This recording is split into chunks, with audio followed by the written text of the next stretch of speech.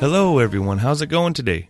This is a full-length audio of the world-famous documentary, The Union, The Business Behind Getting High, by Adam Scorgie. This episode is not endorsed by Adam Scorgie. So Adam, if you hear this and you want me to take it down, please email me at joe@cannabisb.com and I will take it down instantly. So please, listeners, go out and search Adam Scorgie. Search The Union, The Business Behind Getting High. Please follow everything that they're doing. Please let them know that you enjoyed this audio version of the documentary. And hey, if there's enough people who's asking, maybe his next documentary, The Culture High, maybe they'll do an audio portion. Maybe they'll even sell it for $5. I would buy it. So please, get out there. Follow Adam Scorgie. Follow Scorgie Productions. Follow them on YouTube and actually watch this whole documentary. It's a beautiful documentary. So remember, listeners, if you enjoyed this, please go watch it. Or go buy it. Or Adam again, if I've overstepped my boundaries, please email me and I'll take this down. All right, let's get started.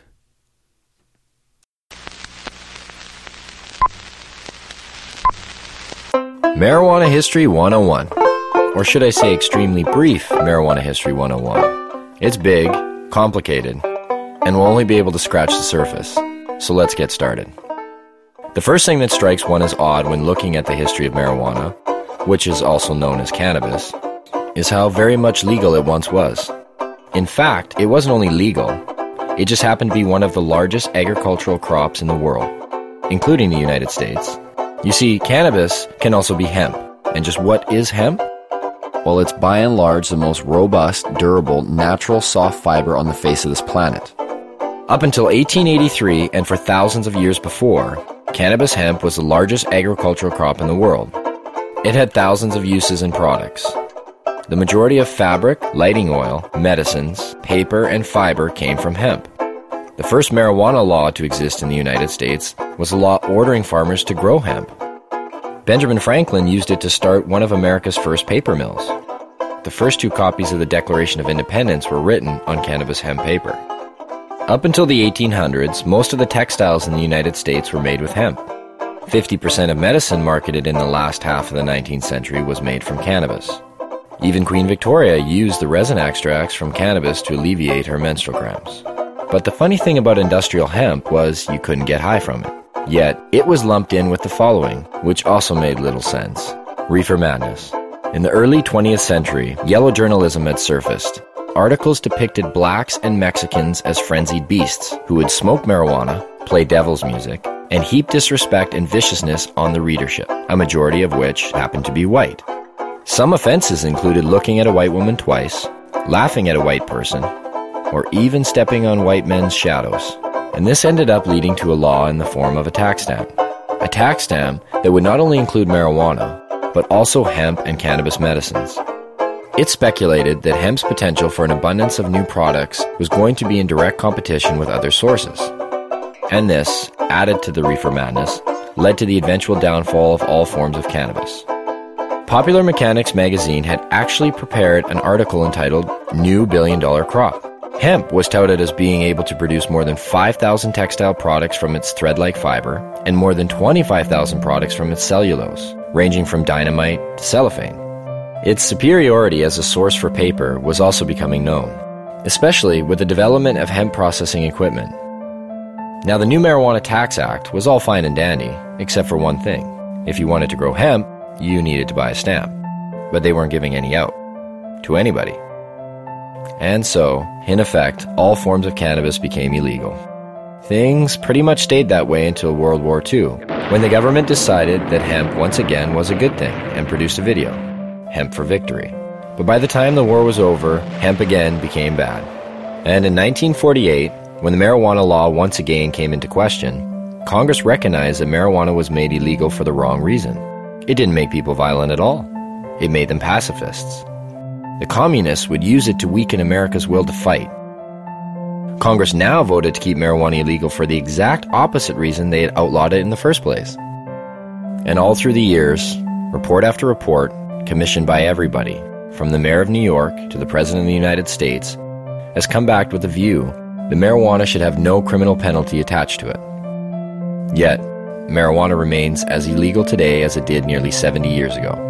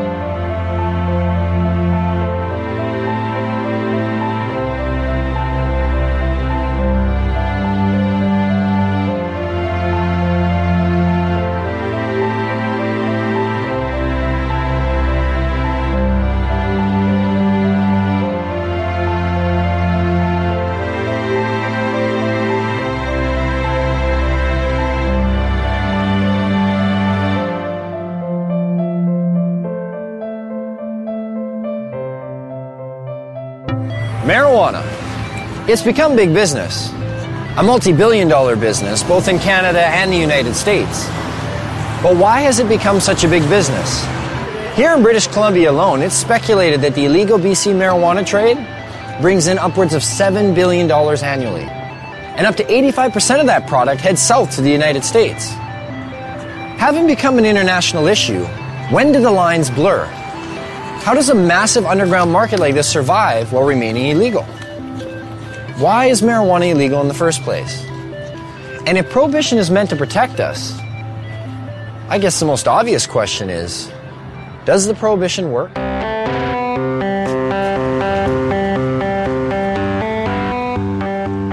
If prohibition worked, okay, if you could just wave a magic wand and say, this has gone away, I'd be all over it, you know.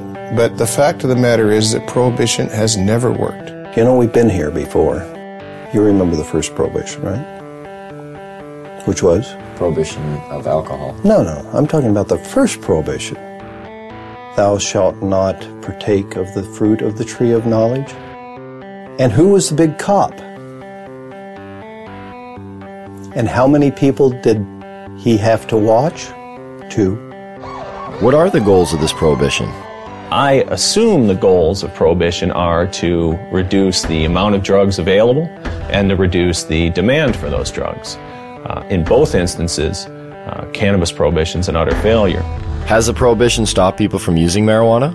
You get a phone call and says, I'm from the federal government. I want to know whether you've been using cocaine or marijuana recently. Presumably you might be getting a little bit of an underestimate. In 1937, there were estimated to be 55,000 marijuana users. And now they're estimated to be more than 50 million of them. That's a 100,000% increase. Seems to be quite a few of them. Yes, I'm afraid there are. Whether the drug is criminalized or decriminalized does not affect the rates of smoking of cannabis, either uptake or of discontinuation. So what are the dangers of using marijuana? I don't know. I don't know. Gives you like a rapid heartbeat.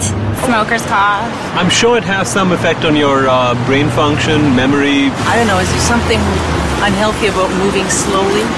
It's not good for you. You're not fully conscientious of what you're doing. Thicken some membranes in your brain or something. Well, it's been science. I guess I'm being told it's been scientifically proven that marijuana kills your brain cells. That's the one I remember. Marijuana kills brain cells. I thought the same thing. I didn't start smoking pot until about 5 years ago. I thought pot made you stupid. I bought into it just as much as anybody did. I realized when I was like 30 years old that I was tricked. I was like, you gotta be fucking kidding me. 1974, the Heath Tulin study. Ronald Reagan announces, the most reliable scientific sources say permanent brain damage is one of the inevitable results of the use of marijuana. Monkeys pumped full of marijuana, apparently 30 joints a day, had begun to atrophy and die after 90 days. Brain damage was determined after counting the dead brain cells of both monkeys who had been subjected to the marijuana and ones who had not.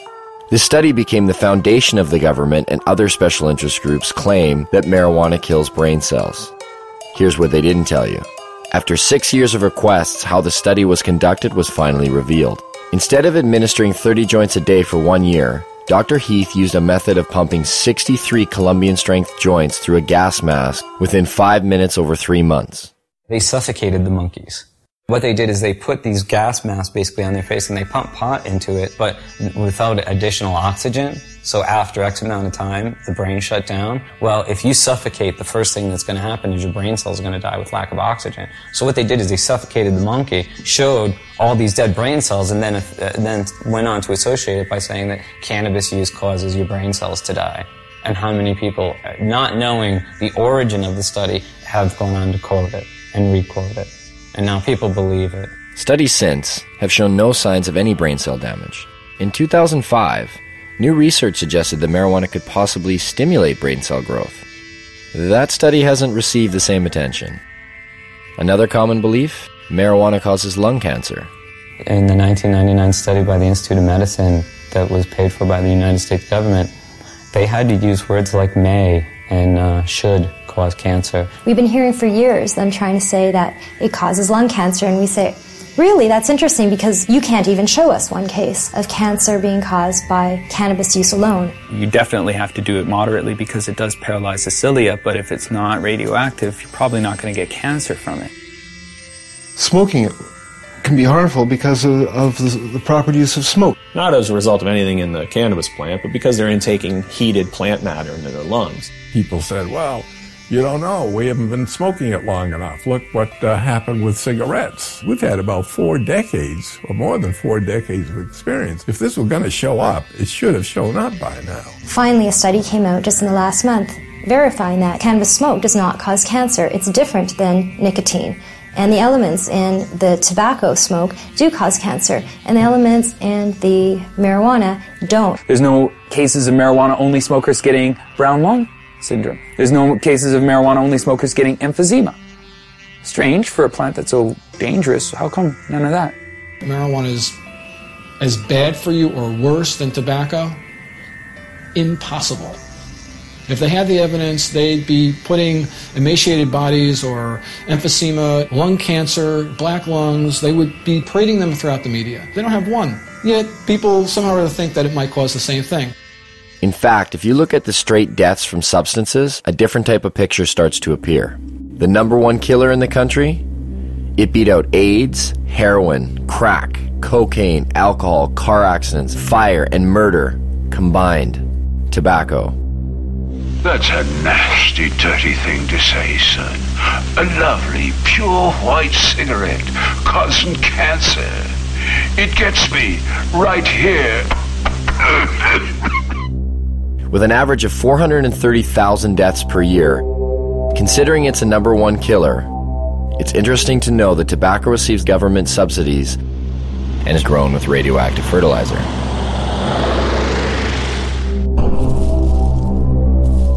Now get out there and sell cigarettes! Number 2 on the list?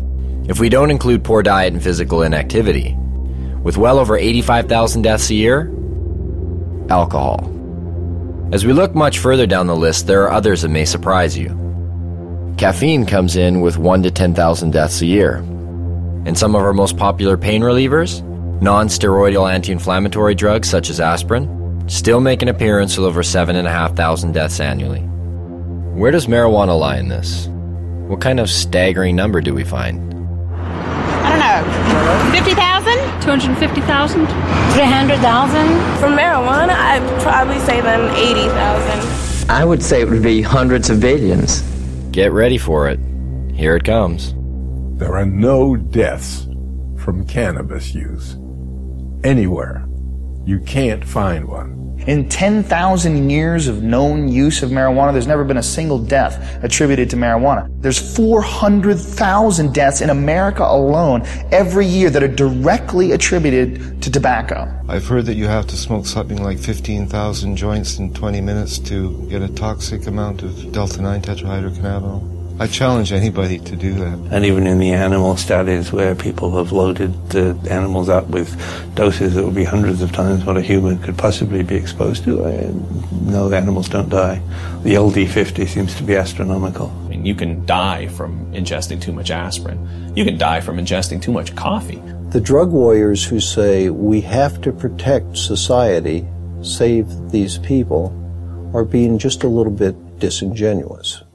Not one university or medical facility has ever recorded a single death directly attributed to marijuana. But never mind that.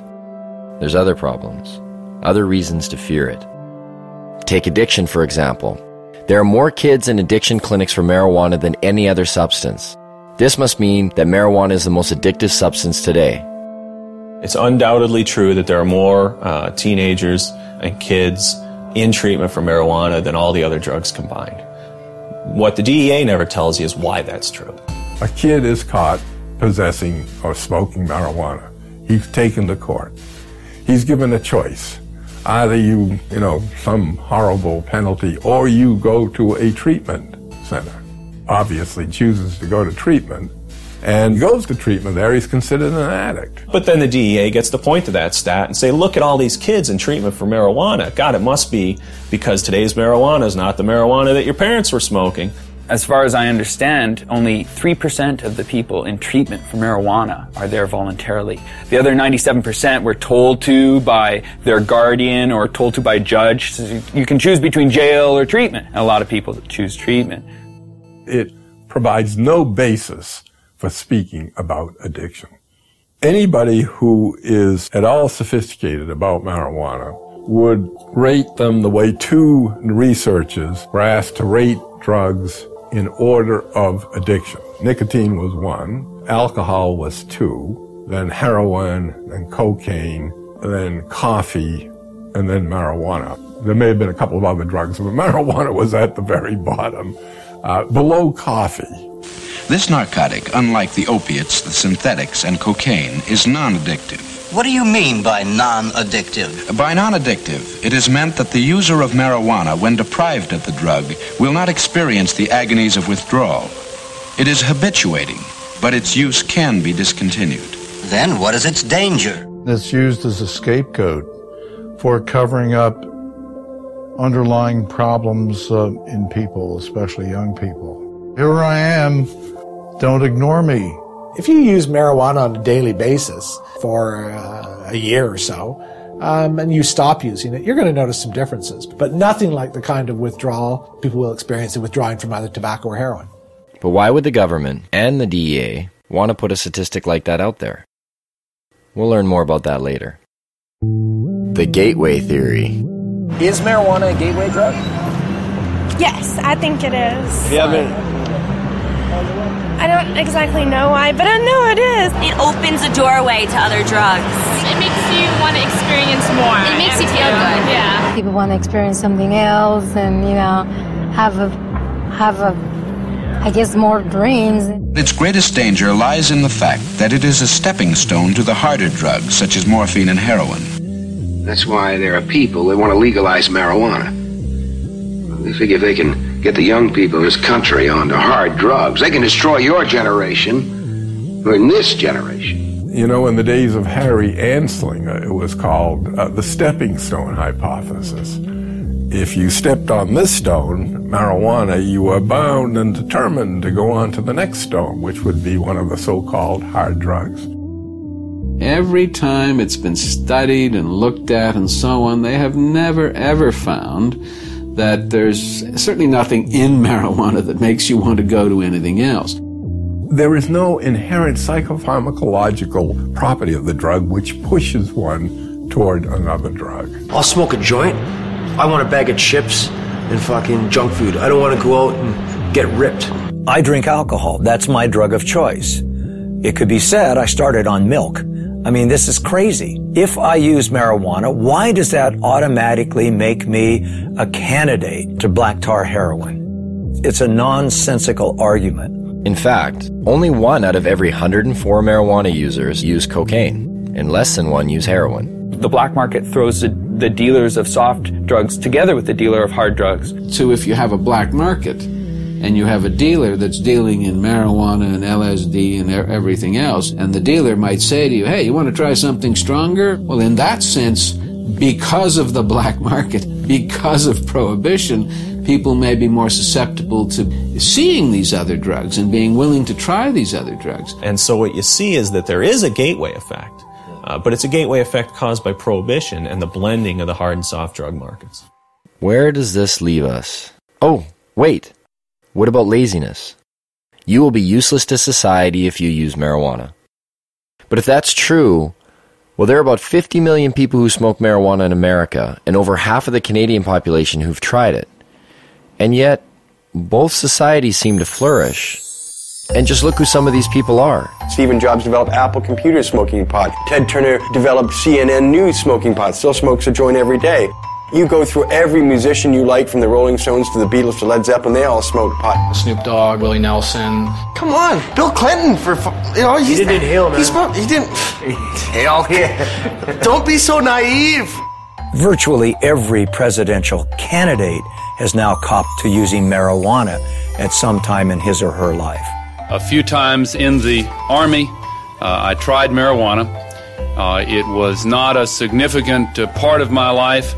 I had a senior law enforcement official tell me that in his judgment, up to a quarter of the White House staff when they first came in had used drugs in the last 4 or 5 years. The people that have personality problems and the people that are going to be lazy and going to lose their job, they're going to lose their job anyway. They're not losing their job because of marijuana. That's just a lie. I love Tommy Chong. I think that a lot of the Cheech and Chong episodes that people believed, not knowing that Tommy wrote and directed the movies, thinking that, that's what a stupid stoner looks like. No, actually, that's what a really brilliant creative genius looks like, acting like somebody you think's a stoner.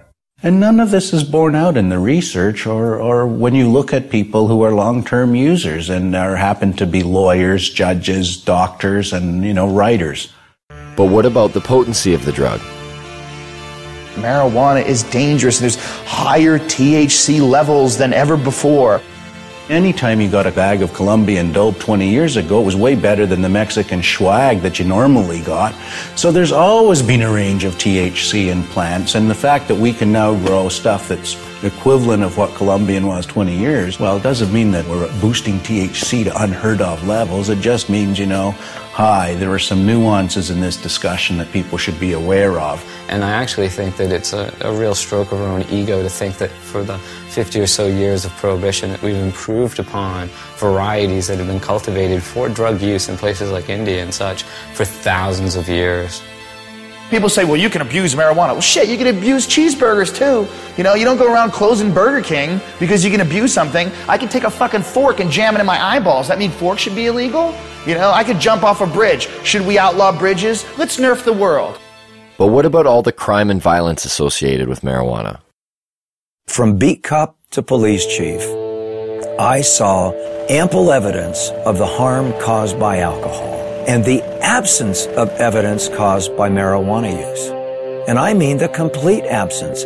I cannot recall a single case in which marijuana contributed to domestic violence, crimes of theft, and the like.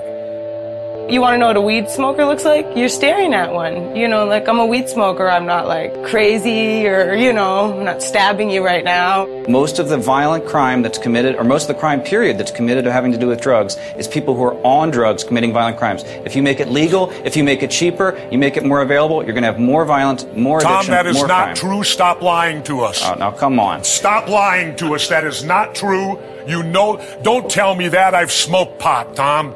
But I've admitted it. I've done it. I've done all of the big three. I've done tobacco, I've done alcohol, and I've done marijuana, Tom. Guess what? Marijuana's the least of the three, pal. You guys prove me wrong or whatever. I want to hear someone that has smoked too much weed and went home and beat his wife and beat his children or whatever like you see on booze. The only big issue on alcohol is drunken driving and binge drinking among college students. Otherwise, you can drink to your heart's content. There are far more crimes committed under the influence of unadulterated, if you will, emotions. Anger, rage, jealousy. A lot of our understanding is driven by what's in the paper and on the television and the radio these days, and we get extremes, and the black and white thinking is reinforced, I think, by that. If only there was something to compare it to. Something that was prohibited at one time but is now regulated. So we could see what the difference might be. What could that be? What could that be? Under prohibition of alcohol, everything got worse. Everything.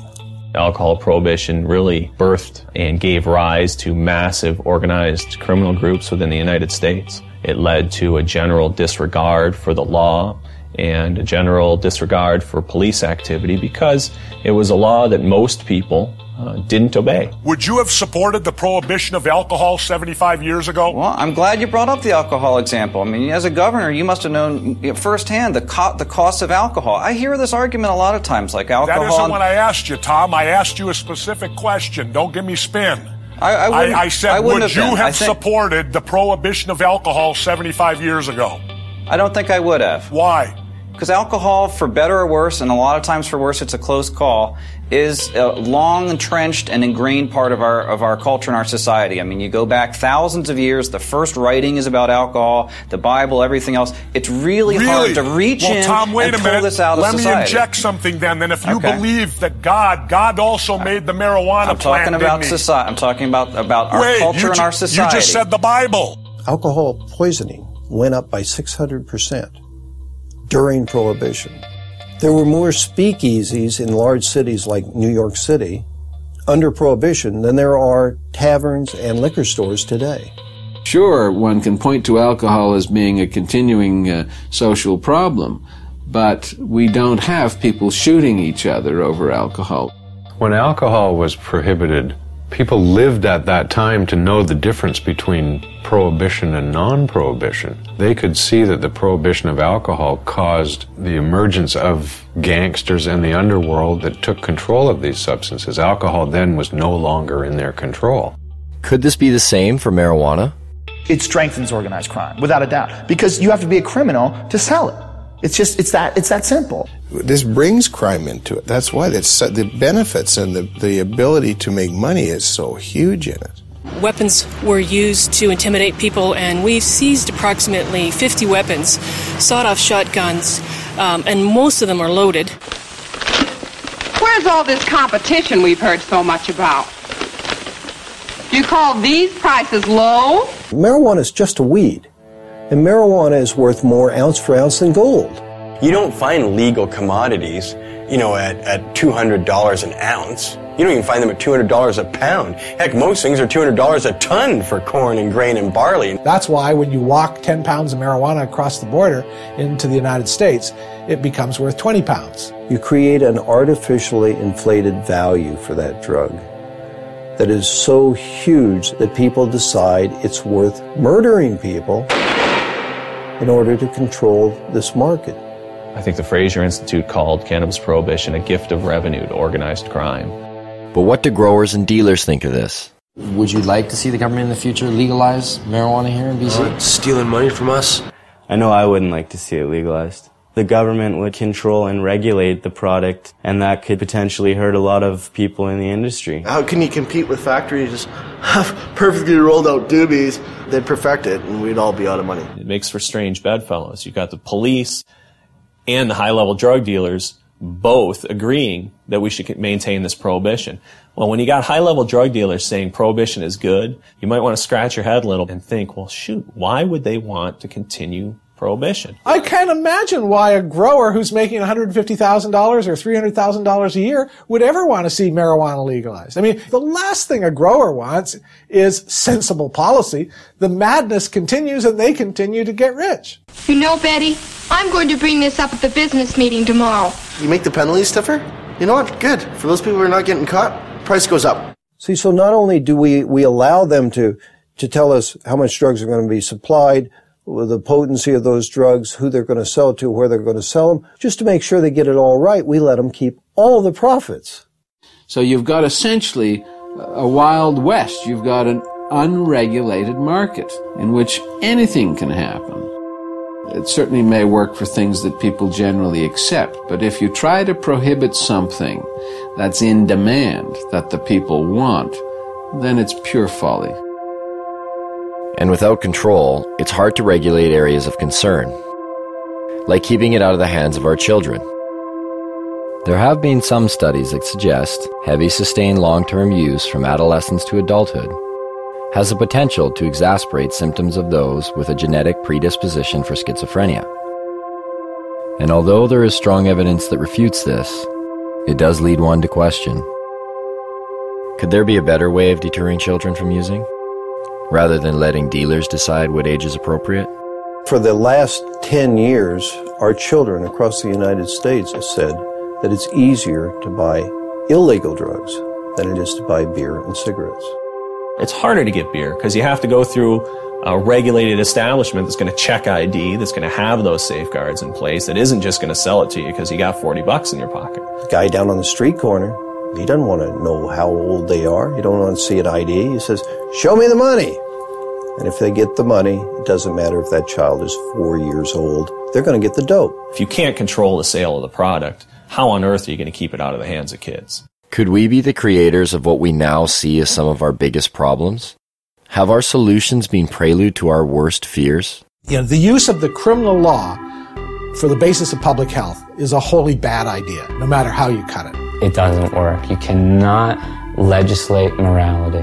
One person can say it's immoral to legalize it just as much as someone can say it's immoral not to legalize it. It doesn't get you anywhere. You have to have a rational policy debate by talking about the consequences. Now, I've had young people tell me that, well, your generation had a martini and that was your crutch, and why can't we have our own kind of crutch? You know what? Why don't you be a generation that doesn't have to have any kind of crutch? It's a lot easier argument. If you just say, oh, it's immoral, then you don't have to debate why it is that alcohol kills so many more people than marijuana, or why it is that tobacco takes 7 years off your life and we can't establish that marijuana does anything particularly. If people do drugs and they commit crimes around those drugs, they should in fact be punished. But you can't punish someone for something that hurts no one. We should legalize marijuana, tax the hell out of it, and put every dime back into the healthcare system. Taxation and legalization? Doesn't that seem a little extreme? Wouldn't it be better to just decriminalize? The distinction is simple. Legalization of marijuana makes it a product that is legally available to adults. That doesn't mean that there's unregulated distribution, unregulated sale, and unregulated use. The decriminalization of marijuana still makes it an offense. You're not going to go to jail for it under a decriminalized model, but society is still saying no, no, no, no. It doesn't address the problems of organized crime, and it doesn't create a situation where you have retail sales. Decriminalization is just kind of a goofy concept. To say that it's legal to own something, to use it, to possess it, but not to produce it or sell it, just seems like this illogical position, because where did this stuff come from? It's the worst of both worlds. Sends out an incredibly bad message. It should be controlled like alcohol, like tobacco. The total impact for the U.S. budget from legalizing marijuana and taxing it at rates like alcohol and tobacco is somewhere in the $10 to $14 billion range. It can be used to pay for healthcare costs. It can be used to rebate to lower taxes and give people lower tax rates. It can be used for highways, for hospitals, for national defense. It's $14 billion and can be used for whatever its best use is. The production or the harvesting, the packaging, the sales of marijuana could be handled essentially the way we handle alcohol. You sell to a kid, you sell to somebody under the influence, your license is in jeopardy. That license ought to be hard to get and easy to lose. It seems to make sense. It's a little jarring, but nowhere are these issues more relevant than here in BC. Yes, marijuana is illegal here. And yes, police actively pursue growers and dealers. But that doesn't stop the market from thriving. It's believed that the illegal BC marijuana trade industry employs anywhere from 90 to 150,000 people. And the product is now known around the world. It's even been given its own name. BC Bud. Bud. BC Bud. British Columbia Bud. I don't know what you are meaning. BC Bud? BC Bud. You guys know what BC Bud is? No. You guys know where British Columbia is? No. Yeah, Isn't it in Britain? Britain? No, it's in Canada. When I say BC is famous for pot, weed and hippies, mountain, sea, marijuana. I used to think of the beachcombers back in the days, but now I just think of that BC Bud. Do you know what BC Bud is? No. Oh, it's really well known. BC Bud is bud that comes from British Columbia, and that's why they call it BC Bud or Beasters. Dude, you got the Beasters? Yeah, I got the Beasters, which means you got bud from BC. You know what the word grow up is? I'd say it's pretty common knowledge here what a grow up is. People do them in their houses or in their basements. I'm surprised it's not in their dictionary. A grow up is something that happens inside somebody's house, like one of our friends or something, and they just grow weed inside their house. Do you know anybody that's growing marijuana? I don't, well, no. Kelowna. My hometown. With a population of only 100,000, Kelowna is said to house well over 1,000 grow-ops. A police officer stated in the local paper, if they were to bust one grow-op every day for a year, they would still be nowhere near getting rid of them. And Kelowna is not alone. Where are they in BC? They're everywhere. They're in every single corner of the province. There is no community in the province that doesn't have grows and hasn't had an increase in grows. But the fact is that there's thousands and thousands and thousands of grow-ops all over British Columbia. And the most common thing you hear when they raid a grow-op is from the neighbors is, I had no idea they were growing pot on my street. You know, if you actually took my estimates seriously, that there were 17,000 grow-ops in British Columbia in the year 2000, if you took that seriously, you're looking at roughly 1 out of every 100 dwelling units in British Columbia. We need to have a sense of that. Not bad for a province with a population of only 4 million people. It's certainly changed a great deal from the 70s and 80s when it was an import-export business to the domestic production business of the 90s and beyond. That would make us Columbia North. We're talking a lot of production. The reality is that there's a huge range of people involved in the marijuana industry in British Columbia. It's not a hierarchy. People don't beat you up if you go into the marijuana industry. It ranges from people growing a few plants to members of motorcycle clubs and others possibly being involved in the business. Police at one time used to attend to every single call that came to their attention. Somebody would call and say, I think there's a grow. Police would do an investigation, do a full investigation. Well, that has dropped over 7 years to where it's only about half the time. But it seems to me that if we look around and talk to people who are living in the real world, one of the things we discover is that we don't understand it very well. And when we see these numbers like 1% of all dwelling units potentially are involved in marijuana grow-ops, it certainly ought to give our politicians perspective on what it is they're trying to do. So how does one find these grow-ops? For police, it involves the use of forward-looking infrared cameras that can detect the above-normal heat radiating from a grow-op, or the sniff test.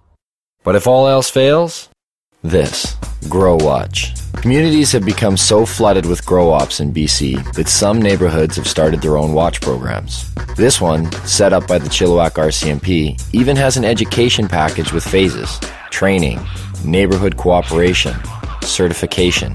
Once certified, you are able to hang this sign which shows that you are a neighborhood that does not approve of marijuana grow operations. There are questions provided to citizens in order to aid them in identifying a grow-op.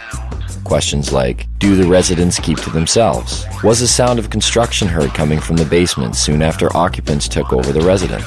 Is there condensation visible on the windows? Is the yard unkept? The education package does state that a positive response to one or some of these questions does not necessarily indicate that the residents are involved in criminal activity. Maybe that's a good thing. But why is it that grow-ups are popping up in virtually every neighborhood of BC? How much money can actually be made by simply growing some plants in your basement? And what do these grow-ups look like anyway?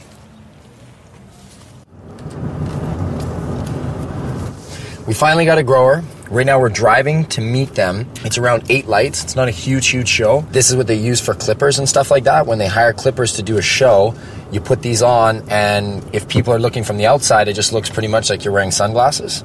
But when you're on, I mean, I can't put them on right now because I'm driving. Won't be able to see. This is everyone's getting glasses. Director, thanks. Other producer. Where's my phone? We just wait for the phone call, so we'll keep in line for when this comes to. Oh, I see a vehicle pulled up. Maybe that's them. Hello? Okay, so put the glasses on. Okay. Now, can you tell them we're just going to have the camera running, but we're going to have the lens cap on? Is that cool? Okay. Yeah, no. Hey, Diggs, we're going to have the camera running, but we're going to have the cap on, so there's no video. Shit. Yeah, just do it. Just keep it on. Just put the cap on. How are you guys doing? Feel that heart rate increased? So you're coming in the back seat? Yeah, all right. Okay, good. You want the camera? Yeah, cool. You're not feeling motion sickness? Oh yeah, now I'm feeling sick. You know, we're just going to hold people's arms and kind of guide them inside. Yeah, that's what I was saying, so I don't fall on my face here.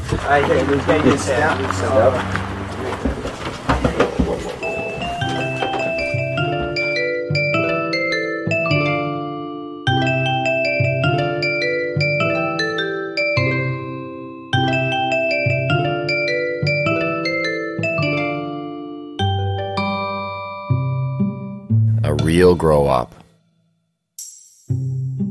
The grower admitted that this wasn't the biggest of grow-ops.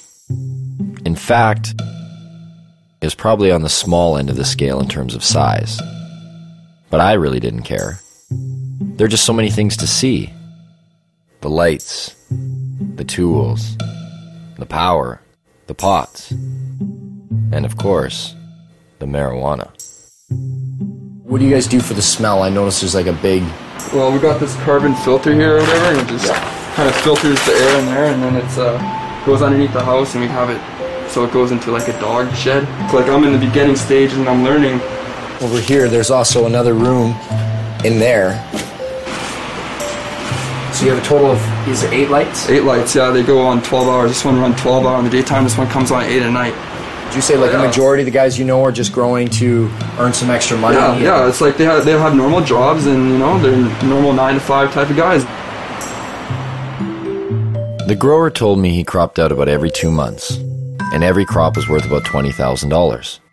That's $120,000 a year. Even though this was a small grow-up, the numbers didn't seem small at all. If those kind of numbers are coming out of a setup of 8 lights, what kind of numbers are coming out of the big ones? And where do you find them? Well, it would seem just about everywhere. Barges, semi-trucks. Whether it was for the mobility of it, or whether it was an attempt to disguise the smell of burning marijuana, of growing marijuana, in any event, it's unusual for that reason. Even in train cars? Yes, it seems as though even our beloved caboose cannot escape grow-up fever. When we read that 20 train cars were buried underground to grow marijuana, busted or not, we had to see this. So we set out. But not before asking our sound man if we could use his SUV, and coaxing him with a little free gas. Where we were going, we would need it. We're in the boondocks, way up here. You wouldn't want to go over that puppy. This is what they brought up diesel fuel to power the generators in. With how much they were growing and how much the generators needed, I mean, that's a full truckload there. And finally, after a few hours on the highway and climbing up the side of a mountain, we get there. We had to go into 4 low just to get up here. And you can see I'm dressed right. I'm in jeans and frickin' sneakers. Fuck. My feet are cold. There's no neighbors. Like, look to the right. There's nobody there. Nobody here, nobody there. I mean, I imagine they're probably laid this way. They've been obviously following you, like where you're getting your diesel, where you're getting the tanks, where you buy 10 train carts, where you buy 150 lights. These are diesel pumps. And it looks like there's still diesel leaking in these things here. This is how you got down there. Just want to make sure it's okay to go down here. I feel like I'm going into a cave. All right. Watch your feet there. Not as cold under here. About 8 train carts down that way, I'm guessing. So I can't even see to the end, and then 2 deep. Each one is 2 deep. Down here, 2 deep. Down the next one, 2 deep. 3, 4. There's numbers on the wall. And then what they did is they cut them to make doorways, and that's how you have your hallways going into each one. There are water reservoirs here. And you see 1, 2, 3. You're like, okay, that's quite a bit.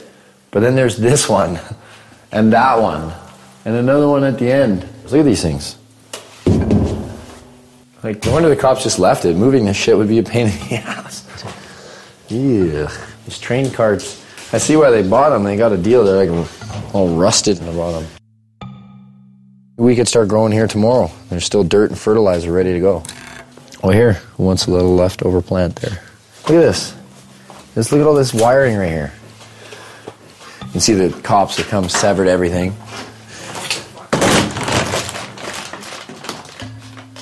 What are those chains for? Chains are where they were hanging the lights. The reason why they use the chains is because then they can adjust the height. You know what? Actually, you want to get me to run all the way down to see how far away I am? So I'm going to go to the end here and just show you how deep this is. And this was all filled with plants. Whoa. I'm at the end. Now I can hardly see over there. It's just like lights to me. This is how far away, like to give you an idea just how big this is. Oh, it's a trek just to get back to where you guys are. And you're going to see a lot of repetition because here it goes again. Bang. All the way down. When it said in the paper 20, it's got to be 10 long and 2 deep each one, because then you get your 20 carts. Man, I wish we could have seen that while it was still rolling. That is crazy. You wouldn't know there's a law here. Check this out. Cannabis Day. An actual day dedicated to marijuana. And take note, this takes place on one of the busiest high-traffic blocks of BC's largest city, Vancouver. Marijuana? It's everywhere. Consumed and sold in every imaginable way. Pipes, bongs, joints, baked goods. It was hard to imagine that nearly every person attending this event was breaking the law, and yet no one seemed to care. The police were there, but not to bust people.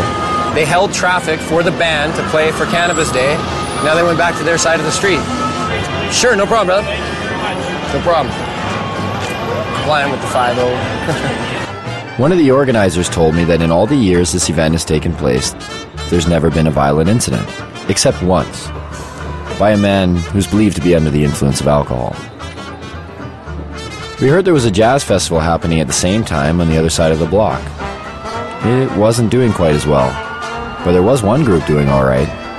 Right up there, as you can see, is still Cannabis Day going on. But right here, not even a block away, is a church retreat, and they're selling donuts. I was like, well, what do you guys think about the rally? And they're like, we need to pray for them. And I was like, what? You guys are selling food for them, right? And that's, I'm sure they've sold record amounts today, I guess, too. So we'll see. We'll get an interview here shortly, hopefully. The interview never came. There was so much marijuana, it was unbelievable. I think we almost all got contact highs just from being around the smoke. But I did get a donut. I did purchase some of these on the way out. Those church girls got me. A culture of marijuana has been established in BC. From paraphernalia to cafes, from seed selling to its very own political party, the BC Marijuana Party, even bakers.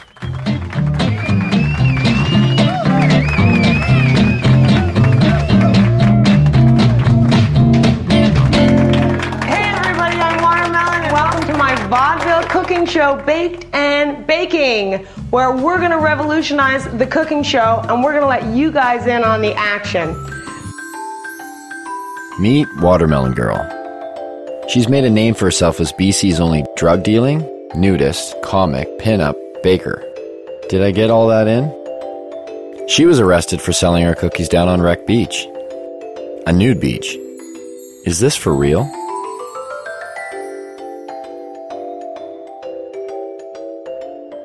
I'm like the Heidi Fleiss of weed. I tell everybody, like lawyers, doctors, like there's no proverbial yo G, like none of those. Like all professionals come in through my house. A lot of people with money, a lot of people in politics. You don't want to know who comes through here. My mother was a baker and her mother was a baker, and we just bake. So I made these pot cookies and I started selling them. It's hard to ignore such a large demand. So if you got arrested one time on Rock Beach, right? Yeah, I've been arrested more than once. Allegedly trafficking ginger snap cookies. Allegedly trafficking ginger snap cookies. So I'm assuming not regular ginger snap cookies, right? The one with the right. snap crackle pot. But even the judge is like, You know what I mean? Like, he's seen violent crime after violent crime, and then along comes the cookie girl. Cops are supposed to come and remove undesirables from communities, and I clearly was not an undesirable person in my community. Like, somebody else needs cookies. Actually, I just got picked up by the National Speakers Bureau, so I actually go on speaking tour to universities and talk to kids about marijuana. Oh, really? Yeah, it's like the most genius. I'm like, you want me to talk about marijuana? We're like, okay. And they pay me to do it. Lock up your kids. This is a heinous crime. So at some point, one might ask oneself, how does an industry of this size function while remaining illegal? Where does the money flow? Who's profiting off of it? Is there really $7 billion floating around the province unaccounted for? Maybe people are feeling the effects and they don't even know it. Turns out there seems to be a system. Some have even given this system a name. Well, a lot of people here in town and stuff consider it a union, right? Union? Yeah, the union, and it's like a different, it's a different term for pretty much industry. It's this underground thing where there's so many different tradesmen and different people all working together. You have to work together with people that you trust because it's illegal to do what people are doing here. So this is how the so-called union breaks down. And of course, there are many exceptions to this, but this is the typical setup. First, you have a home or landowner. He doesn't take on much responsibility. He is simply the legitimate owner of where the grow operation will take place. All he has to do is pick up a briefcase every 3 months and pay off his mortgage. His hands are clean because he can claim ignorance if the grow operation is busted. Oh, I'm sorry, officer. I didn't know they were growing marijuana there. Then you have his 50-50 partner, the contractor, who will provide the equipment and hire the grower or grow himself. The grower is known as the fall guy. Why the name? Because that's exactly what he is. If the operation is busted, he takes the fall. Once the crop is matured, clippers are then hired. They prep the weed for distribution by cutting away the excess leaves and stems. What a lot of people don't understand is a part of the marijuana plant that people smoke is the bud, which in essence is the plant's flower. It's not the leaves. Clippers are generally hired on an hourly wage starting around $20. Tax-free, of course. Once the marijuana is ready, in steps the weed broker. He's not always required, but sometimes the partner with the equipment needs a broker to buy his product and then sell it for him. In the event that a broker is required, it usually means the weed is headed south to the United States. In that case, the broker will buy the pot for somewhere between $1,800 and $2,000 a pound. He'll then hire a border jumper, a risk taker, someone who has the balls and hopefully the wits to get the product over the border. Some of the most common ways?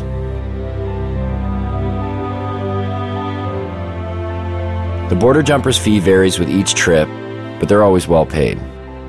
Once a product has reached the broker's U.S. connection, it will earn about $3,000 a pound. The farther south it goes, the more it makes. If it manages to make it all the way out east to areas like New York, the price is driven even higher, somewhere between $3,500 and $6,000 a pound. Stricter laws demand higher prices and in turn provide more profits. In Miami, 7 to 8 pounds of BC bud will trade for 1 kilo of pure yayo. Cocaine. That in turn makes its way back up to Canada. And sells for anywhere from $30,000 to $35,000 a key. If the marijuana manages to stay in the province, it will usually sell for around $1,800 to $2,000 a pound, depending on how flooded the market is. This is just the tip of the iceberg. The union embodies a slew of businesses and services, generating profits both directly and indirectly for the province. Some know they are involved and others choose not to acknowledge the benefits they gain from it. Carpenters build tables, rooms, sheds, and anything else that's needed for a grow show. Brand new homes are being built expressly for the purpose of housing a marijuana grow operation. Electricians set up lights, wire the electrical components, divert power if necessary. Hardware stores provide construction materials to build rooms and grow operation structures. Hydroponic stores supply lights, nutrients, soil, and other equipment needed to grow. Seed sellers provide, seeds. Clone growers create clones from other marijuana plants to aid in quicker grow cycles. Real estate agencies market houses to growers, unknowingly, but they profit all the same.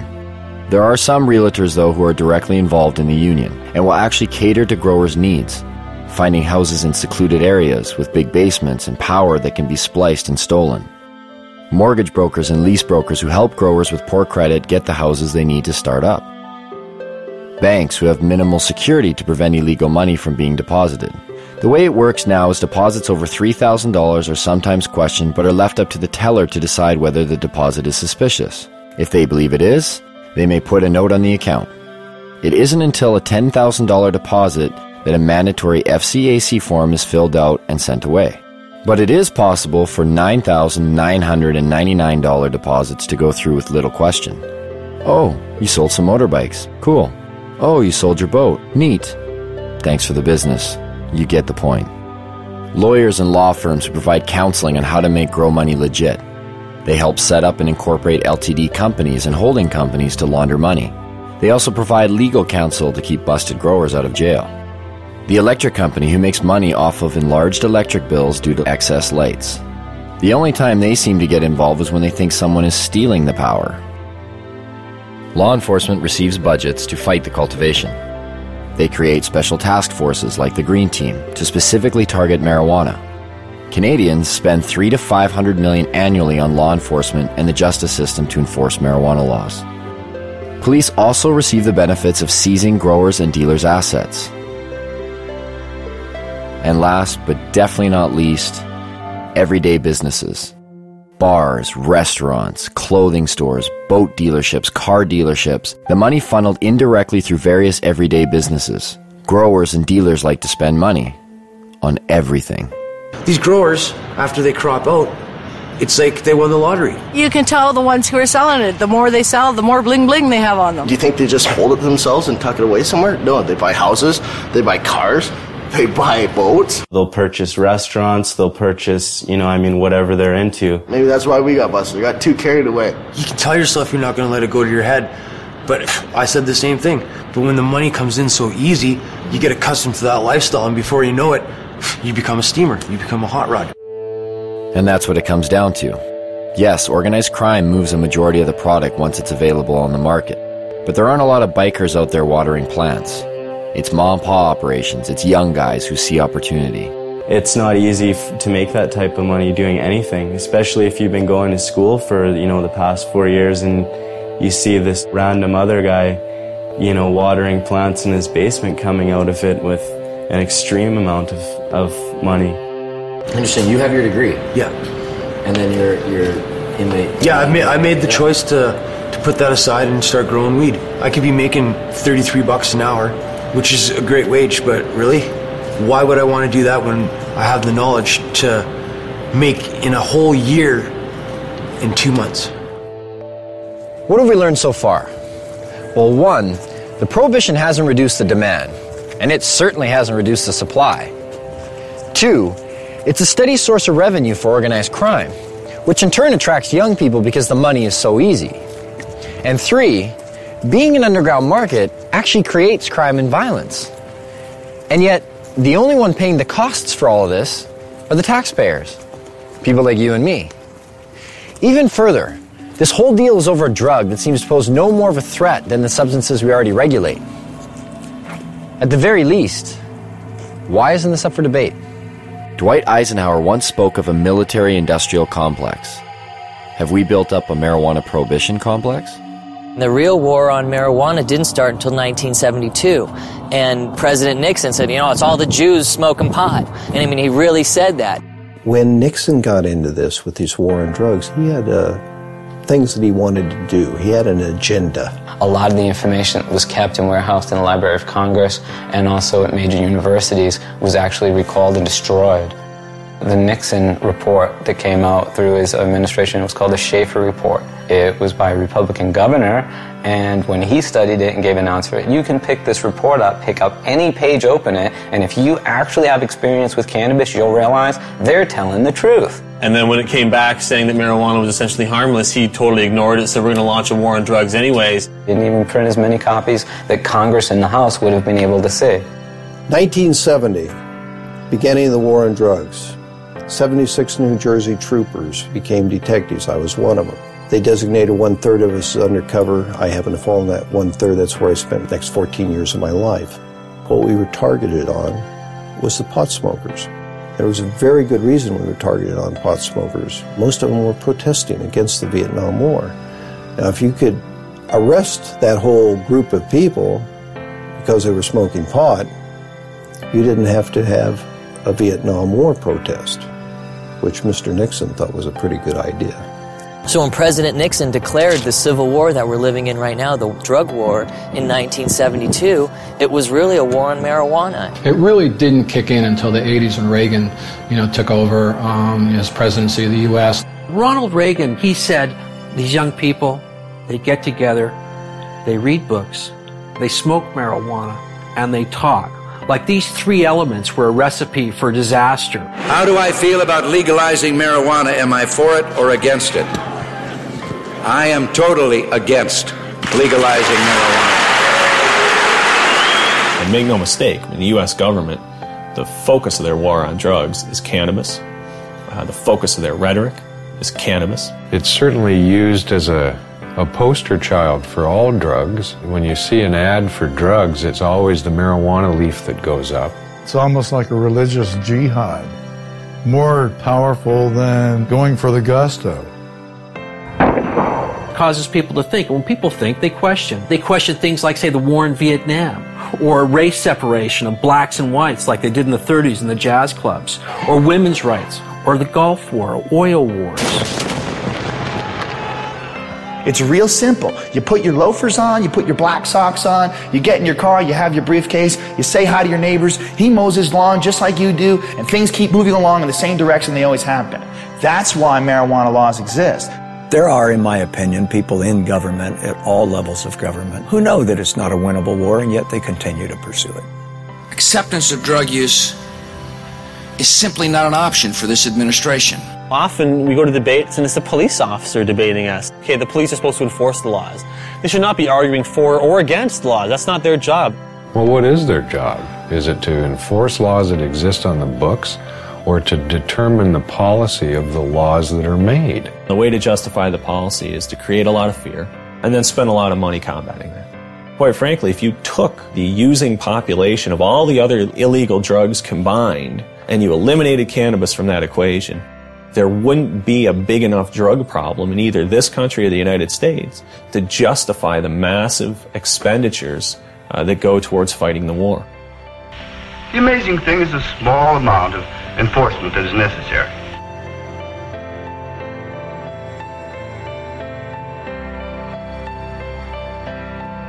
$400 million is spent annually in Canada arresting and prosecuting marijuana crimes. The total budget in Canada for all drugs is $500 million. That means 4/5 of the drug budget goes towards arresting and prosecuting marijuana users, leaving 1/5 for crack, heroin, coke, crystal meth, the date rape drug, whatever. The drug enforcement industry is big business. It's self-perpetuating. It relies on taxpayer dollars. And so it's an endless battle that the DEA doesn't win. They participate in. It's like doing a big budget movie, You get $30 million to do a movie, and then the movie comes out and it doesn't make any money. But someone made $30 million. Every once in a while they'll show a guy, posing beside a big bunch of marijuana, this is the DEA money at work. It'd be like asking loggers about saving trees, you know what I mean? This is where their mainstay of their cash flow comes from. The campaign will continue until every available known plot of marijuana has been eradicated. We've got to live with it, doing the best job we can. Even if it's a bad job? We're all carrying a pretty impossible load, Miss Gibson. There are many, many police officers, however, who believe that it ought to be legalized, regulated, and controlled. They see the hypocrisy between our existing laws relating to alcohol and marijuana in their day-to-day life, shift after shift after shift, and they get it. But they don't want to lose their jobs. They don't want to lose that promotion to sergeant or the assignment to detectives. They want to be a chief someday, and they don't want to piss off the people in power. Judges, lawyers, prosecutors, defense lawyers, prison guards, there's all of those people in the criminal justice industry. Are their interests being protected? Well, in a sense, yes, they are. Defense bar, similarly, we make money. The more things they prohibit, the more money we make. Sorry I'm late, Kent. I was delayed in court. You still have large numbers of people being busted for simple possession. If you look at the stats, In terms of drug offenses, the largest group are still simple possession of marijuana. Every time you blow a marijuana cigarette, you take a chance on blowing your future. Oh, come on, Pop. All my friends smoke pot. They're not criminals. Only because they haven't been caught yet. If you do drugs, you will be caught. And when you're caught, you will be punished. 750,000 Americans every year are charged with pot possession. That's nearly 1 million people, and whether you go to jail or not, your life is in serious trouble. And that number of annual arrests for marijuana now rivals the number of arrests for murder, rape, robbery, and aggravated assault combined. You will never get over a conviction. A conviction will track you every day for the rest of your life. For instance, do you remember that guy that used to smoke but didn't inhale? Former President Bill Clinton. This is not a big issue with me. I never even had a drink of whiskey till I was 22. Now, if Mr. Clinton handed me that marijuana cigarette when he was standing in a circle with us, it wouldn't have mattered whether he had inhaled or not. He would have become a dope dealer, wouldn't he? Just like all those other people that went to jail. Never to be an attorney, much less the President of the United States. But the marijuana laws protect us. They make our lives safer. They send us the correct moral message. That's how 19 out of 21 nations have gone down the drain before us. Internal decay. The breakdown of moral, ethical, and religious principles. If you've been caught, a young person in the U.S., with so much as one marijuana cigarette, you can't get a loan or grant from the government to go to college. If you've been convicted of murdering somebody or raping someone, no problem. You go right down, they'll give you the loan. I guess the message is it's okay to rape and murder and pillage, just don't smoke a joint afterwards. First thing that John Ashcroft did after 9/11, sent out a strike force to take down the LA Cannabis Buyers Co-op. That really helped national security a great deal. And what else helps national security? Taking down top criminal targets. In 2003, the U.S. government put aside money to do just that. $25 million for the head of Osama bin Laden, $15 million each for the whereabouts of Uday and Qusay Hussein, Saddam's sons, and a $12 million budget to go after one of the most dangerous men of all, this man. Can you tell us what exactly you were charged with? I was charged with conspiring to sell paraphernalia. Operation Pipe Dreams was a brainstorm of Attorney General John Ashcroft. The internet has been illegally utilized to sell these illegal products and to facilitate large illegal businesses operating in the open. A sting operation that busted people for selling paraphernalia to a particular county in Pennsylvania where they were willing to prosecute. Because there's 2 states, Pennsylvania, Iowa. Void were prohibited. Well, it was prohibited to send it to Pennsylvania and Iowa. A man like yourself that is, an established actor, comedian, you're not a criminal. Like, why do you think they targeted you? Well, because our movies were #1 rentals in America. What our movies did was really show the hypocrisy of the pot laws. In fact, when I went to jail, they had it in the transcript that our movies have influenced children for 30 years and will continue to do so forever. Therefore, I should go to jail. You got to remember, they were going into Iraq, and they needed some diversion as far as headlines go. And they equated the $1 billion paraphernalia business with aiding terrorists. This was a legitimate company paying taxes. I was just the face on the bone. They charged me. I had nothing to do with the company. I never shipped anything to anybody. It wasn't even his company. He just loaned his name to it. 51 people were arrested under Operation Pipe Dreams. Only one person, Tommy Chong, went to jail. But if I didn't plead, they threatened my son and my wife. Tommy stands up and volunteers to go to jail, says, yeah, okay, that's my paraphernalia. Leave my wife and kid alone. He's protecting his family. What kind of force was used on the day you were arrested? There's over 20 SWAT team people, visors, automatic weapons, helicopters overhead. They had news trucks, Fox news trucks outside. They had the media on the ready. It was a photo op for everybody. They asked, do I have any drugs? And I said, yeah, I got pot, and they wanted to know where it was, so I told them. They said, well, it's not really a drug bust. I said, well, then are you doing in my house, you know? Then they said, it's about bongs. We're bringing down all the bong companies in America. And with Tommy safely behind bars for 9 months, the United States drug war reset its sights. This time across borders. In downtown Vancouver, just outside the U.S. consulate, a bunch of people had gotten together and were having a rally for this guy named Mark Emery. He had evidently been selling seeds, marijuana seeds, to the wrong people.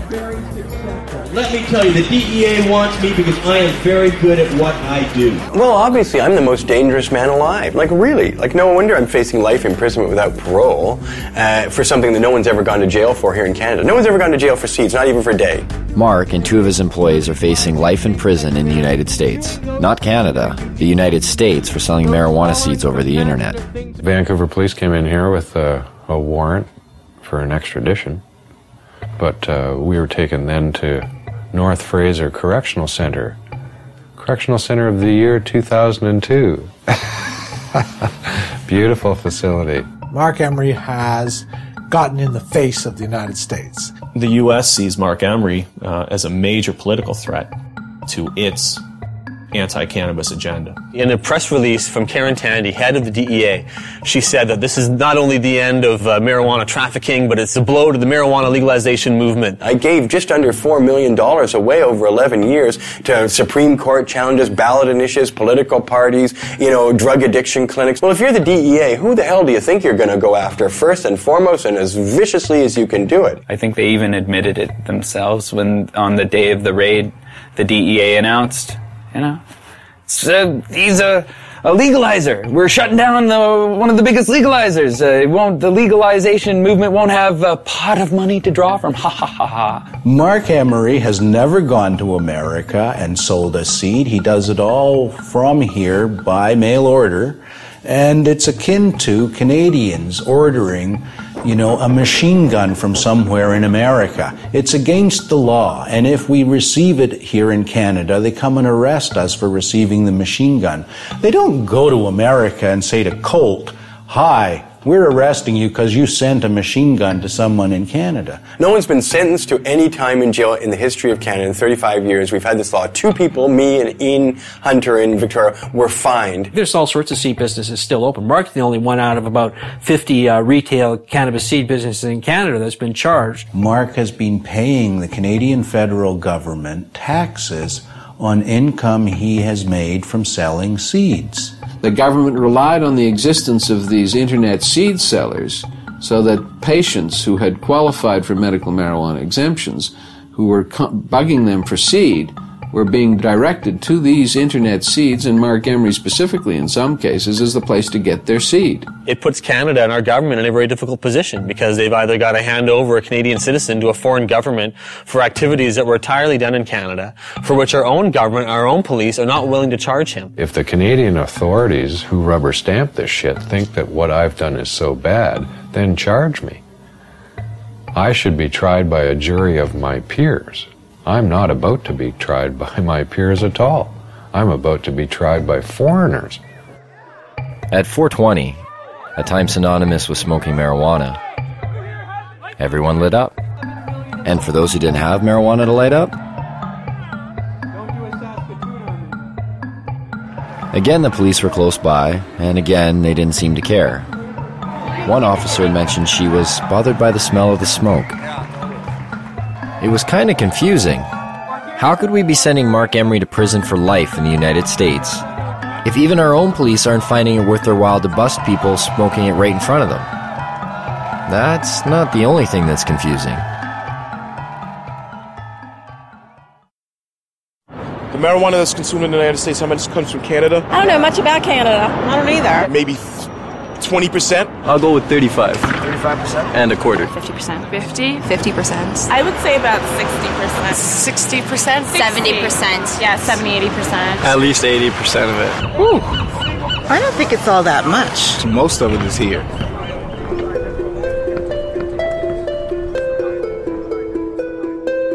We're getting the drug czar saying, BC bud. This was when some of the people in Canada were trying to get marijuana legalized. John Walters went up there and said, what you're talking about is passing a law that will allow you to export poison to my country. When we talk about poison, exporting poison, what do we export to Canada? Cigarettes. 430,000 people die in the United States every year from ingesting cigarettes. 5 million around the world. So who's exporting the poison here? Of the 6 million people who could benefit from treatment and need it in the United States today, 60% are dependent on marijuana. You know, they invited me. I'm sorry. I wasn't sure who invited him and why he came here yet again. He's been here before. He needs to shake his head. So how about him shutting down the cocaine that's coming across the border? How about him shutting down the guns? Sometimes you feel like you've stepped into Alice in Wonderland. You've gone through the looking glass. In fact, more Colombians die from U.S. tobacco than Americans die from Colombian coca products. So what's the drug war really about? Because if you don't want American tobacco in your country, America will go to war in a trade sense with your country. You have Canada engage in cannabis policy reform and taxing and regulating cannabis, and all the scare stories haven't come true. You have an awfully hard time sustaining your own domestic policies. What do you think would happen between Canada and the U.S. if Canada were to legalize marijuana? There's been rumors that, they're like, we'll shut down the border. I don't think so. I've heard that too, but then my question is, would you want L.A., in the dark and thirsty? If you do that, then we're not going to ship oil, we're not going to ship water, we're not going to ship electricity. It's not going to happen. We're too important to each other. The softwood lumber people going to stop doing business? Are the fishing guys going to stop doing business? Are the people who manufacture stuff back and forth across the border going to stop doing business because pot's legal here? Business interests aren't going to sit still for losing millions of dollars a day because of border wait times simply because Canada takes a different domestic social policy on cannabis. Yes, business interests. Sometimes they just seem to pop up. And every so often in the most unlikely of places. We have seen an explosion in prison construction that lags only slightly behind the explosion in incarceration. There are more people in jail in America now than ever before. In the United States, it's one of the fastest growing industries. Some major investment companies at one time described private prisons as one of the best investments you could make. So you can make more money building prisons than any other type of investment. They're extraordinarily expensive to build. They're even far more expensive to operate and maintain. Right now in the United States of America, the biggest growth industry is the privatized prison complex. Japan, for instance, incarcerates at 38 people per 100,000 population. The United States incarcerates at a rate of 726 people per 100,000 population. In a 20-year period, the prison population in the United States quadrupled. We have just shy of 5% of the world's population and almost 25% of its prisoners. Even South Africa, at its worst, didn't have as many prisoners per capita as America has now. Texas just built 77 prisons in about the last 20 years. We find state treasuries on the verge of bankruptcy as a result of prison construction.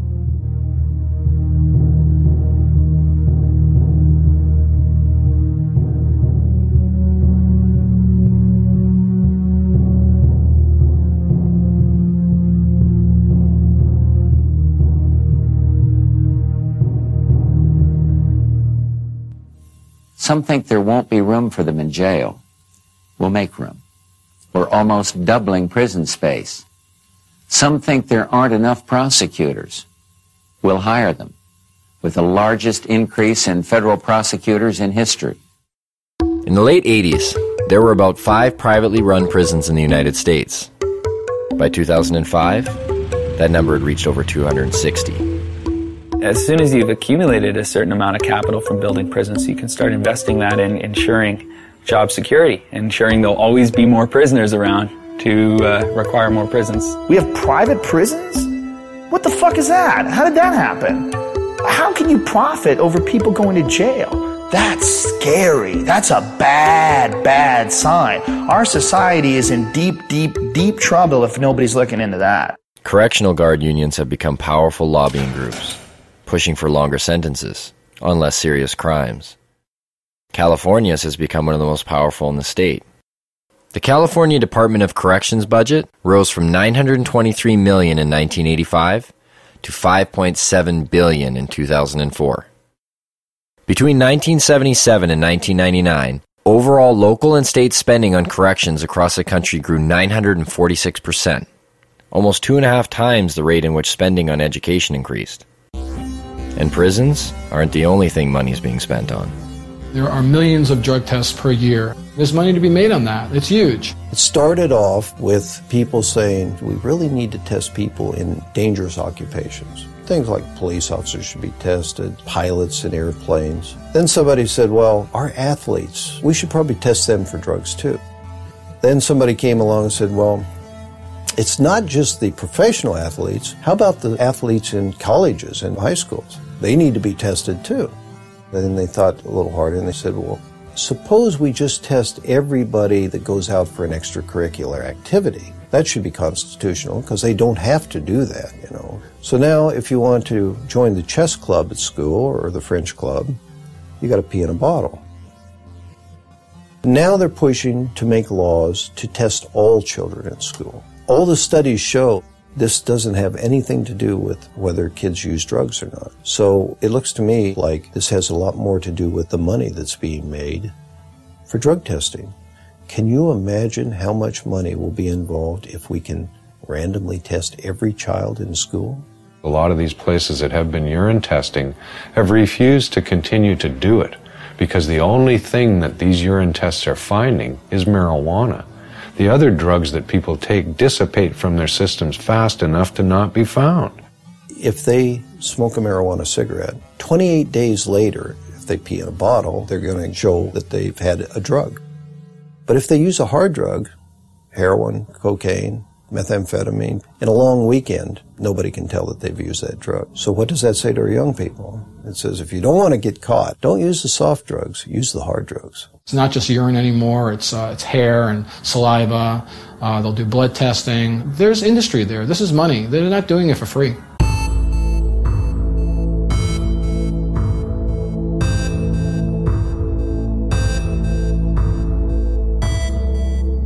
The most profitable industry in the United States is pharmaceutical.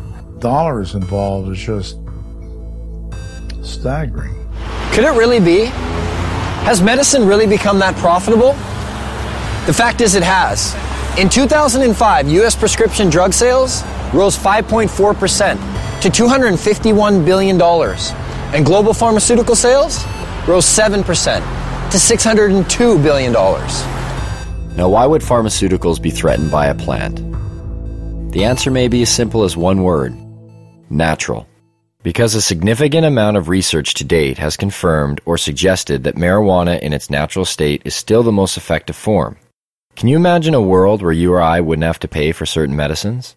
After dealing with about 10,000 patients over the last 15 years, I would say that over 200 different medical conditions respond favorably to cannabis. It appears to have benefits that we never ever knew about. Glaucoma, epilepsy, muscular dystrophy, arthritis, multiple sclerosis, wasting syndrome, nausea, chronic pain, depression, anxiety, hepatitis C, cancer, chemo, AIDS patients. Is there a product out there today that provides as many medical benefits as cannabis?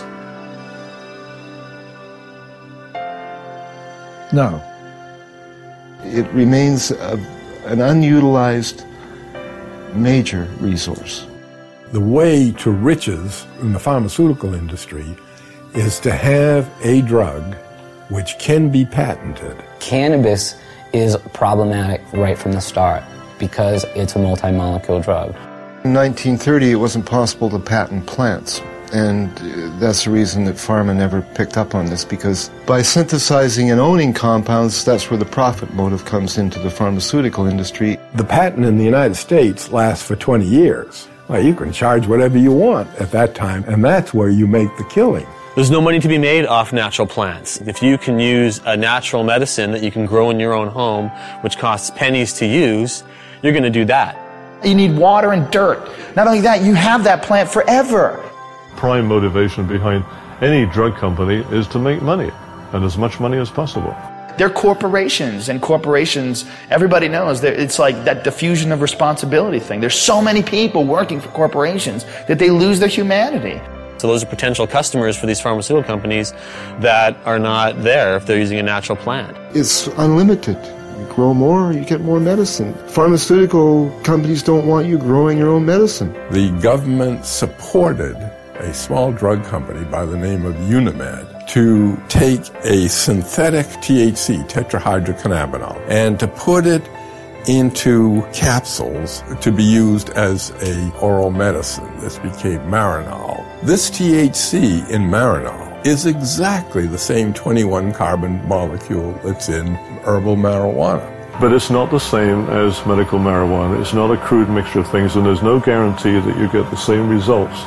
You can make a synthetic delta-9 tetrahydrocannabinol in a test tube. It'll have exactly the same number of atoms and the same arrangement. But how in the test tube can you put the electron spins together, the subatomic quirks and quarks, if you like, of that compound in the same way that a biological enzyme system will put it together?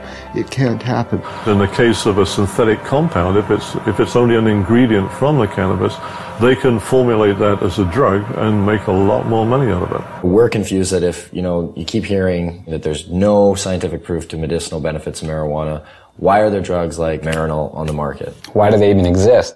Well, that's part of this double talk about it. If we take and change it a little bit, so you believe it isn't marijuana, then it's okay. It's a great medicine. They're trying to make marijuana into medicine because it is medicine. Why did the government actually grow marijuana? I mean, the government has had marijuana programs that existed since the 70s. It's impossible for me to believe that the government even believes their own propaganda. What I do believe is this, that you can fool some of the people some of the time, and they're doing an excellent job of that. And for all the claims of these drugs being a more viable medicine because there's no high, we check some of the side effects. For Marinol, dizziness, feelings of exaggerated happiness, drowsiness. Last time I checked, those were signs of getting high. If it is indeed side effects of marijuana that are preventing the pharmaceutical world from accepting marijuana as a viable medicine, then they better start paying more attention to the products they've been marketing for years. Every year, prescription medicines kill over 100,000 people. The pharmaceutical industry has been excellent at convincing the public that they need their potions. If you watch any kind of commercial for drugs, they're always using the third person. For example, where does a headache come from? It comes from out there somewhere. Don't sell the steak, sell the sizzle. How many people in this country alone are addicted to antidepressants? How many people who are on antidepressants really have imbalances, and how many of them just got off of a bad relationship and they're depressed? It seems to be acceptable to give people something as long as you're wearing a white smock or you've given them a legal prescription. Doesn't matter how deadly the particular drug might be in terms of side effects. What we call modern medicine is actually the alternative medicine because it's highly experimental, it's often dangerous, often toxic, and it kills a lot of people. To me, it's crazy. There's a lot of stuff out there that'll affect you in different ways. Look at aspirin, heroin, both invented by Bayer. I thought heroin came from opium seeds. And just natural effect of opium, you keep making it more and more concentrated. No, you have to add certain chemicals to it and tweak it a certain way. It doesn't just come from opium itself. What was heroin made for? As a cure for morphine addiction and coughs. Heroin, the sedative for coughs. Pseudoephedrine, that's the main ingredient in methamphetamine, is to cure the cough, the cold. You get a cold, oh, I think I'll do some meth. When you look at it from a large perspective, like, what's weed? Even Francis Young, the DEA's own judge, who took medical testimony for over 2 weeks, made this statement. Marijuana, in its natural form, is one of the safest, therapeutically active substances known to man. Yet, despite this, and the ever-mounting number of real-world patient success stories, cannabis remains listed as a Schedule I narcotic. Under that category, marijuana is classified as having no known medical value.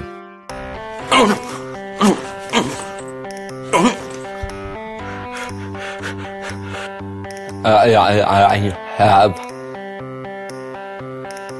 multiple sclerosis. Hold on, don't wait. When we first met Greg, his shaking was so severe, he informed us that he would need a few puffs of marijuana in order to participate in the interview. The difference was night and day. What do you say to those that say marijuana needs to be tested and regulated and have the high taken out for pharmaceutical companies to consider it a valuable medicine? That's a pretty, and I only mean this as a measurement, as to how much it is actually a pathetic thing to say. I mean, just look at me. Is it not blatantly obvious that I have just enjoyed however many tokes? I look happy. Greg has been using marijuana for years and stated to us that he's never experienced any negative effects. I'm never. I need my marijuana. That's stupid. It takes away my discomfort, let's call it. It does enhance my very being. Where do you think you'd be if you didn't get to smoke it, like dealing with your pain?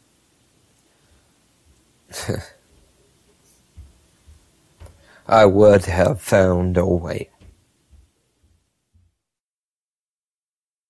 How does the training and education of medical doctors today work against the acceptance of prescribing marijuana as medicine? Well, it works against them because they're brought right from the beginning, right into the fold of the pharmaceutical industry. We're reading journals, they're reading these advertisements, or they're reading papers on drugs that were financed by the drug companies, or they're being seduced by the companies. Fancy dinners, a trip for a weekend. Would you like to have 18 rounds of golf? And some of them get outright money from the drug companies. I've met doctors who said when they first came out of medical school, they didn't know what to do. It was really overwhelming. They had live patients in front of them who needed help. They were very happy to have representatives tell them what medicines would be best for their patients. So doctors have a bias toward the products of pharmaceutical industries. They do not readily accept the idea that a simple plant or herb may be useful. I don't know if they think it's hocus pocus. I just think they don't feel that there's the kind of testing that they're used to. That's the problem we have. What I try to impress upon these people is we're trying to put the science into it, and yet some people are very resistant to even attempts to do that. All of the funding is coming directly or indirectly from the drug companies, and these people, obviously, for obvious reasons, are determining the agendas. Now think of the lobbying potential behind the most profitable industry in the United States. Think of the power. And do they get their way? Why can't we explore its medicinal potential? Why can't we use it to make more products? To myself and people involved in this business, it stopped making sense a long time ago. The common response is really the medical marijuana is a stalking horse for legalizing it. And so what? What do they want? We should be making use of this plant. And really, that's all I can say. The restriction, the prohibition is all, in my mind, just stupidity. And I don't condone stupidity. And that's a problem. How do politicians, after years of promoting claims of marijuana's harms, pushing for larger drug war budgets, constructing political platforms based on a stance that vilifies marijuana, and being lobbied by big business, how do these same politicians now reverse their stance? What politician can come before their constituents today and say marijuana should be decriminalized when yesterday they said it was evil and dangerous? Their constituents are going to want to know why you changed your mind. Were you lying to us or were you stupid? Either way, you're not getting elected next time. Whoops, we made a mistake. You 17 million people should not have been arrested. Some of you jailed, some of you fined, some of you lost the handle on your career. One way to bypass this problem in the face of ever-growing empirical evidence is to divert attention. Add a word. Medicinal. Put the word medicinal in front of marijuana, and you are now talking about something completely different if you're a politician. Why is there a perception that healthy people are affected differently and unable to fend off the detrimental consequences, whereas a person with a lowered immune system or terminal illness seems to experience none of these effects? Some people go home at the end of the day and they drink to kind of wash away the day, just like, that was a hard day, I need a few drinks, relax, kick back. So is that relieving pain? Maybe. Or is it pursuing pleasure? I don't know. So if you think about this in the context of cannabis, it also has relevance. The government's a lot more likely to forgive cannabis use if it's for relief from pain. If it's in pursuit of pleasure, that's a problem. And I think that points to something about our culture that's a little bit odd. What works for one doesn't necessarily work for another. The father-son confrontation. Mom smokes like a chimney. And you have a drink every day and smoke too. It's not the same. Why not? You can get cancer. Your liver can rot away. They believe today, and I'm disappointed in the media, that it hasn't brought this information, this new information to the people of this country more than it has. They believe that marijuana could well turn out to be the most dangerous drug that is in use in our country today. If you're a politician, you can get elected on a get tough on crime platform. We're going to lock up all the marijuana cultivators for a long time because you're preying on the fears of the public. Spokesmen for giant special interest groups, whether those special interest groups be law enforcement or whether they're private prisons or whether they're pharmaceutical companies or whether they're oil companies. We have spokesmen for gigantic corporations that are trying to calm us and get us to press the right button in the voting booth. Everybody that gets in has their own agenda. They're beholden to their own lobbyists, so they don't go in and check the work of anybody before them. That's not their job, because God forbid somebody come in there and check what they do afterwards. I understand why politicians may be reluctant to act on their principles, but our politicians need to read their own polls, because this is one of those cases, and it happens a lot in life, where the people are ahead of their leaders. HempFest. The largest event for cannabis in the world. A showcase of modern-day hemp. Sure, they used this stuff 70 years ago, but what good is hemp in a world like today? A world that appears to have everything it needs. It opens a whole new market. It opens a whole new market on every level. You can harvest off the seeds, you can harvest out the inner pulp and the long stem fibers. The fiber itself is the strongest natural fiber in the world. All the clothes I'm wearing today for this interview are hemp. All the clothes I actually always wear are made out of hemp.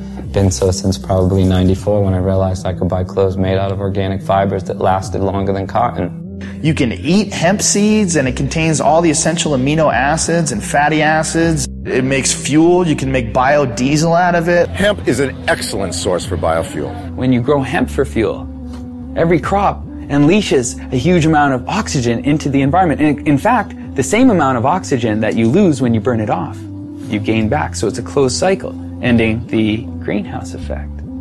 There are so many hundreds of strains of industrial hemp that you can grow hemp almost anywhere in the world. Not everywhere in the world, but almost everywhere in the world. So just that alone makes it a resource for fuel. That is the solution, is to stop using fossil fuels and nuclear energy. Stop using them entirely. And using wind and wave and sun more, and these biofuels. People will get it, especially as the gas prices go up. It's the highest quality paper there is. I mean, it's archival quality. The words tree-free paper don't make sense to people. Hemp paper that you find in the museums that are hundreds of years old haven't even yellowed. To supplement the wood, we could solve the deforestation problem. Why isn't it cost effective to use hemp versus the forest industry right now? The simple answer is because you can't grow the hemp in the United States. As far as human beings are concerned, it's probably one of the most useful plants ever. if not the most useful plant ever. And it's illegal. Industrial hemp is not a drug, though it is of the same species as marijuana. It is a completely different variety of plant, similar to comparing a Chihuahua with a St. Bernard. You can't get high from industrial hemp, but you can get high from marijuana. This is the only industrialized country in the world that doesn't grow industrial hemp. I mean, think how crazy it is that we can eat the product, we can sell the product, we can wear the product, we can export the product, import it, manufacture it, everything but grow it. We can't grow this thing. It's criminal. And there you have it. After 2 years of research, our quest for answers has only left us with more questions. And the only thing that really seems to make sense is that none of it makes any sense. It's a weird thing that you do when you make nature against the law. We're worried about things going extinct, and yet the policy on the most useful plants in the world is that they should all be eliminated and driven to extinction. Absolutely, they should still be concerned about youngsters using. But we're concerned about youngsters using alcohol, tobacco, driving automobile, whatever.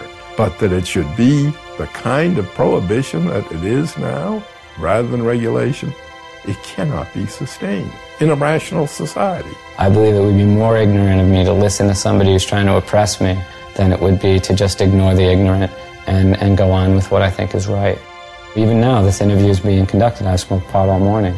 This is what I look like high. There's a great quote that life is a tragedy to those who feel and a comedy to those who think. And if you are a thinker and you look at the marijuana situation and you're not laughing, you're fucking dumb. Do you think marijuana will ever be legalized in Canada or the United States? Yes. I don't know about the United States, but it will be legalized in Canada. I won't be alive to see it. I used to believe it was right around the corner back in the 1970s. Check out the gray hair. I confess to being 61. I believe it will happen. I didn't used to. As recently as 2 or 3 years ago, I was convinced it was not going to happen in my lifetime. I wish you didn't ask me that question, but I would say I think it will be. It's always a possibility. It's, there can be breakthroughs to reason. All we have to do to end it is get 50% of Congress plus one human being to say it's over, and it's over. There's a movement in this country, and some people have more faith in it than I do. Maybe from hosting Fear Factor all those years, I've lost my faith in human beings and their intelligence. I think it's inevitable. I believe that the truth will set us free, and I think the truth is infectious, and I think that while cannabis per se is not addictive, learning about it quickly becomes. When I published Marijuana Reconsidered, I, in the last chapter, predicted that once people understood these things about marijuana, the prohibition would be gone. It would be gone in 10 years. Carl Sagan, who was a very good friend of mine, read the manuscript and he said, "Lester, you're so pessimistic. 10 years?" Well, here we are, 45 years later, and nothing has happened. Nonetheless, it can't help but happen. I mean, you can't sustain a lie like that forever.